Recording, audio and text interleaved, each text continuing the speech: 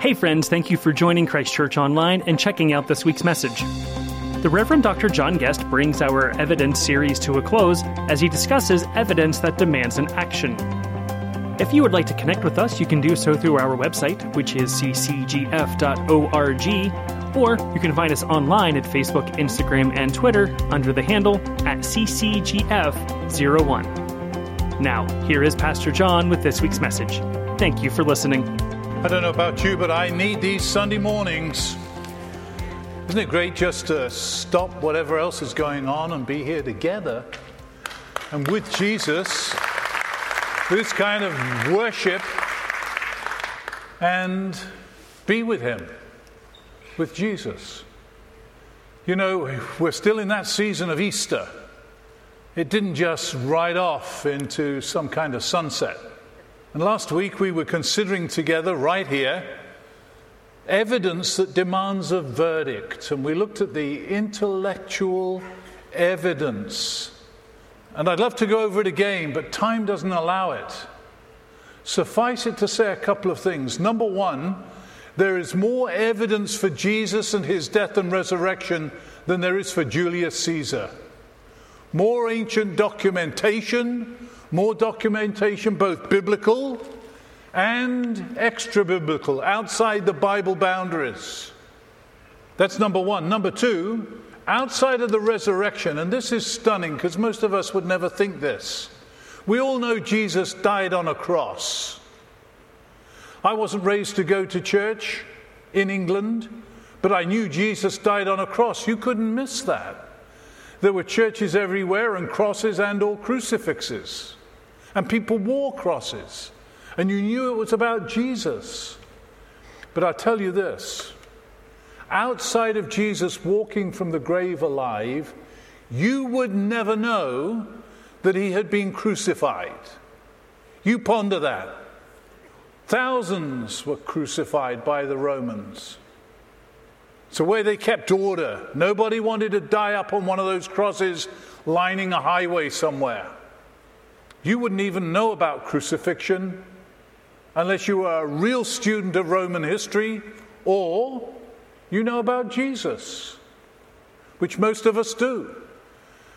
But outside of his walking from the grave alive, he would just be another dead no-name, along with all the other no-names executed by the Romans.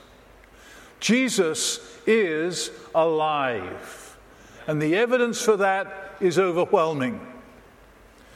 But as a partner to that thought, we're looking at this morning evidence that demands action.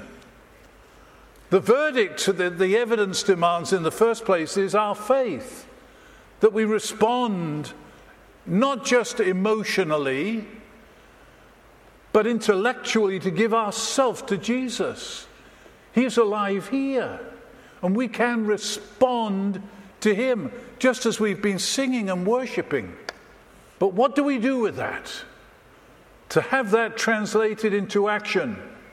Now, we were looking at a passage in the Bible last week from a letter to the Corinthians, written by Paul, the evangelist and apostle. And chapter 15 spoke about some of this evidence, startling evidence. And the last piece of the evidence that he mentions is this, that he, Saul of Tarsus, as his name was, changed to Paul, Saul met Jesus and became an ardent, committed, all the chips in, flat out follower of Jesus. And along the way, he was out there preaching and evangelizing. That's how we got this letter to a church in a place called Philippi, which was a magnificent city. The ruins there are magnificent. I've been there. And it's on the Roman road from the Middle East back to Italy. Very famous road that the Romans built. And if you were a citizen of Philippi, you actually had Roman citizenship. Great privilege, a sought-after privilege. Wasn't just like turning up. It was an immense privilege. And Paul went to Rome ultimately to die. But on his way around all these places that he was preaching, he ended up creating fellowships that we now call churches or gatherings. And so he sends this letter back. Listen to these words again. Here he says to the people at Philippi, where he had preached, let me just fill in the blanks, where people had become believers, where he ends up being flogged and imprisoned, and where the jailer in that event, because of an earthquake, ends up becoming a believer. It's all big stuff. That all happened.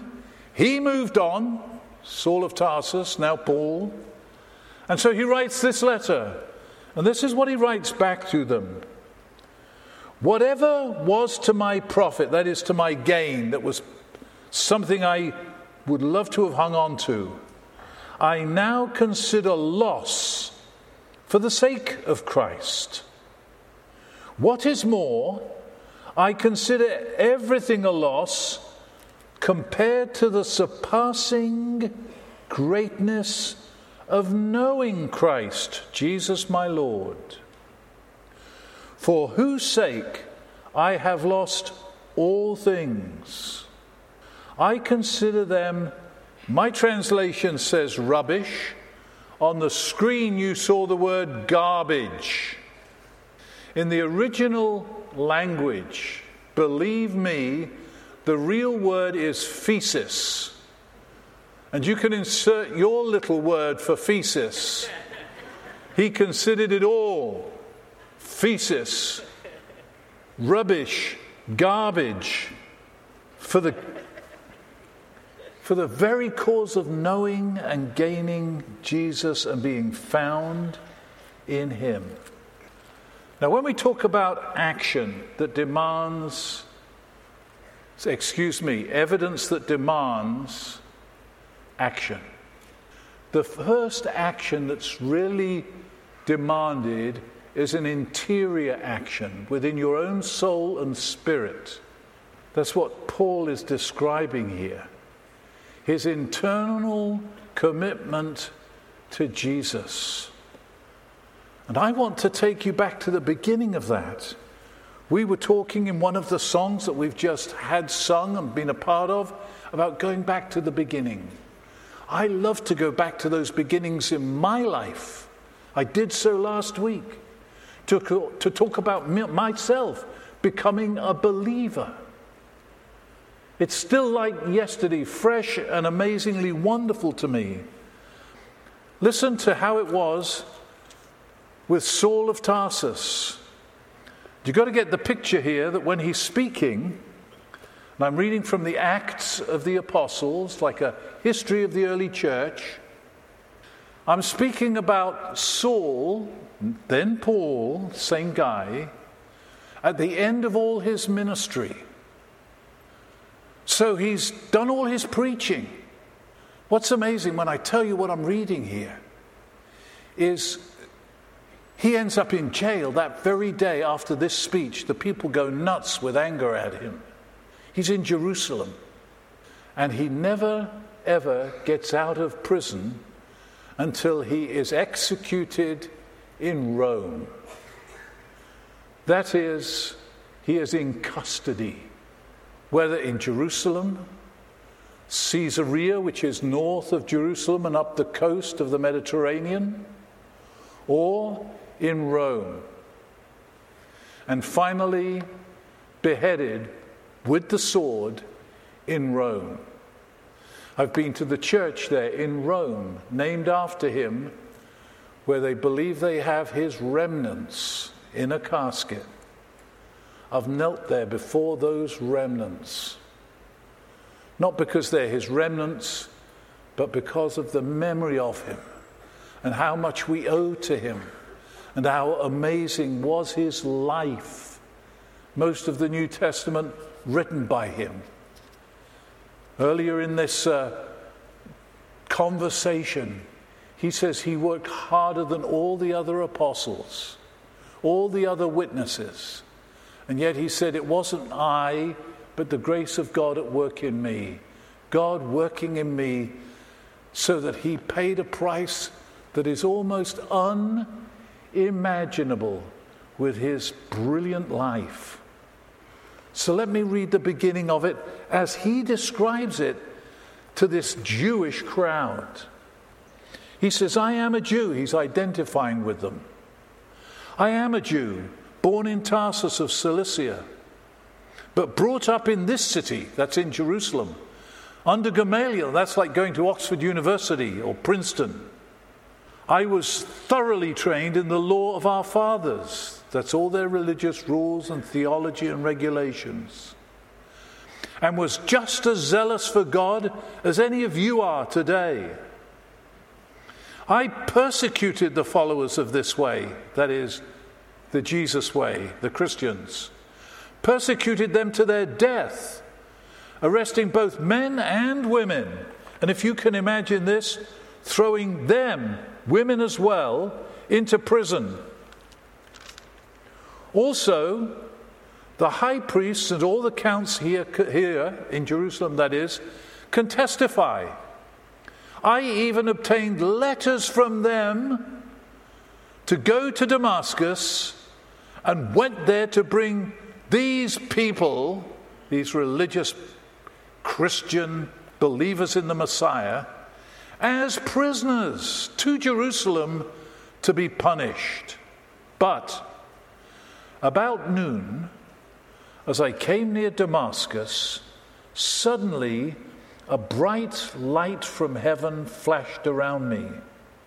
I fell to the ground, and I heard a voice say, Saul, Saul, why do you persecute me? Who are you, Lord? I asked. The answer, I am Jesus of Nazareth, whom you are persecuting. He replied. My companions saw the light, but they did not understand the voice of him who was speaking to me. And with this next statement of Paul, some have described it as the reason why he ended up being such a great and amazing man of God and follower of Jesus and exponent of the Christian faith. He said this, "What shall I do, Lord? What shall I do?"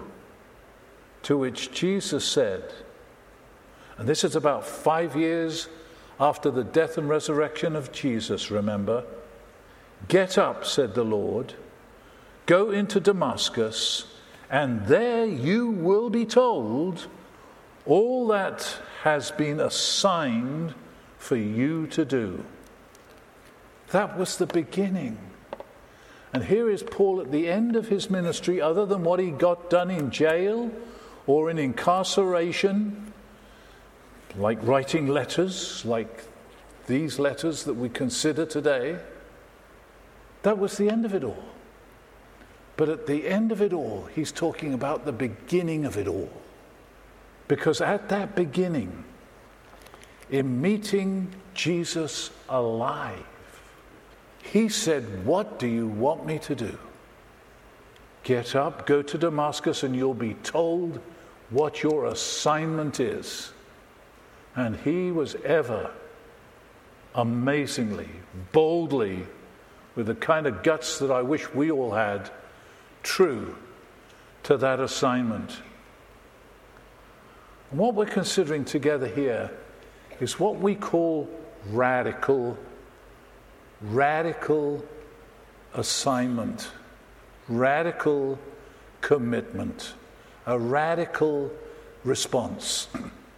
Some of you probably know that the word radical comes from the Latin radex. And the word radex means at the root, the root. Radical means as from the root. In other words, your whole life, all that it becomes, all that it produces, flows from that root, that radical. radical relationship to Jesus in this case. What we're talking about here is absolutely at the root of who we consider ourselves to be, so that in effect, in coming to Jesus, we have a re-identification of ourselves. A kind of metamorphosis more radical than a caterpillar going through the chrysalis stage to becoming a butterfly. We become absolutely transformed, so it is Paul who writes, if anyone is in Jesus, he is a new creation. Radically, like a different person. And for us, for you and me, to see ourselves as we are seen by the Lord once we join ourselves to him in faith. What we tend to do is still see ourselves somewhat as the old self, with Jesus tagged in to sort of help us get some things straight. What God sees is Christ coming into us, a living Jesus. It's because he is alive. The living Jesus comes into us and we are transformed. We become something absolutely which we were not. Intimate, personal children that we can call God Daddy, like an intimate member of God's family. As the Bible says, we become co-heirs with Jesus of all that the Father has for us with Jesus. We are radically at the root transformed. So Paul, in that state, gladly counts everything as loss for the sake of gaining Christ and being found in him. So here is the central statement that goes with this first internal action of ours in coming to Christ and becoming his.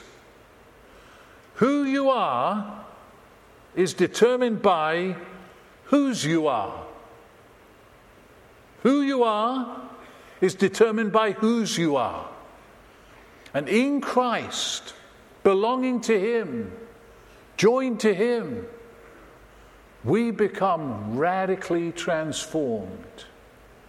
I would love, as we make this known together, for you to walk out of here and never let the devil tell you again that you are feces, that you're trash, that you are rubbish, that you're just living with all the garbage and messed upness of whatever your life has been, your family has been, your track record has been, who you have tended to see yourself. To see yourself as God sees you in Christ, radically transformed. And then begin to live up to that and live into that and claim that, which means a whole lot of other action. The second thereby is the external action. What I've just described is internal. It's what goes on within you, how you see yourself, who you are. But who you see yourself to be determines what you give yourself to do. And the action that God absolutely has set out there for us is described in that passage that we had read. Actually, we didn't cover this, so let me just cover this piece. The resurrection of Jesus. And in Luke's Gospel, chapter 24, to cut to the heart of it, this is what he says. The living Jesus, speaking again to his immediate followers. It says he opened up their minds so that they could understand the scriptures. He told them that it was written, the Christ, the Messiah, will suffer, and he's talking about the Old Testament prophecies, another evidence, by the way, of Jesus being the real deal. And here is Jesus teaching from those Old Testament prophecies and words this statement, that the Messiah will suffer will rise from the dead on the third day, and repentance and forgiveness of sins will be preached in his name to all nations, beginning at Jerusalem. And you are witnesses of these things. I'm going to send you what my Father has promised. But stay in the city, that's Jerusalem, until you have been clothed with power from on high.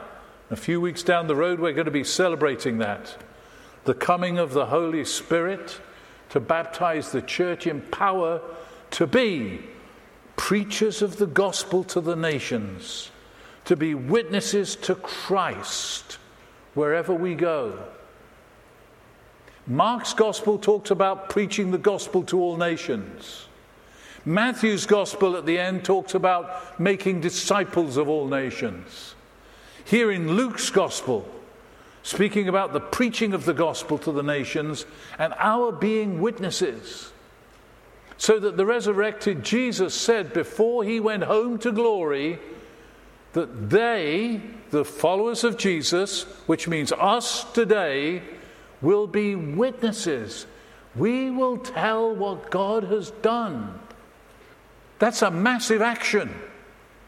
The very fact that Jesus came and did all that he did, dying on the cross, what he suffered, what he taught, being resurrected from the dead, ascending to glory to be enthroned, the Holy Spirit coming and baptizing the church with power to get on with the gospel, to preach it, to get it out to the nations, and ordinary folks just like you and me being witnesses to that. A witness, in other words, I know about that. That's happened to me. Let me tell you about it. And what's a miracle to me? Because this is that metamorphosis. I know I told you last week that when I followed Jesus, made the commitment, listening to Billy Graham, an American, preaching in England, in London, where I was going to school to be an engineer. I heard Billy and I surrendered my life to Jesus. One of the things that was amazing is that without having a Bible, knowing what I'm teaching you right now out of the Bible, I felt intuitively within me what the Bible is describing. I went home, I went up to my mother's bedroom, I was 18 at the time, and I said, hey, I asked Jesus into my life tonight. She hadn't a clue what I was talking about, but she knew enough to know that there wasn't anything she was interested in and kind of stiffened up on that I had become a Christian, a Christian, into Christ. I wanted my brothers to know, my friends to know. And let me just close with this. That's something by which God inspires. If we are that new person, if we've been through that metamorphosis spiritually, born again, made new, a new creation, and we see ourselves that way, and we have the joy of forgiveness and the absolute ecstasy of his presence in us, and the knowledge that our lives count for something, and that he is directing our lives, and we're willing to take the risk of really following and doing what he's talking about, that becomes the intuitive, now you know from God's word, which most of us do anyway, our submissive desire to please him, be about the Father's business, and share what God has done for us, to be those witnesses, to be the communicators of that good news. Now let me tell you just about one young man. He was my neighbor growing up. I don't remember a time as a child that this guy, he was about a year younger than me, was not my neighbor. We did everything together. We learned to fish together. We got up to mischief together. Went shoplifting together. Talked about which girls gave and which girls didn't together. We were dirty-minded little boys. young men.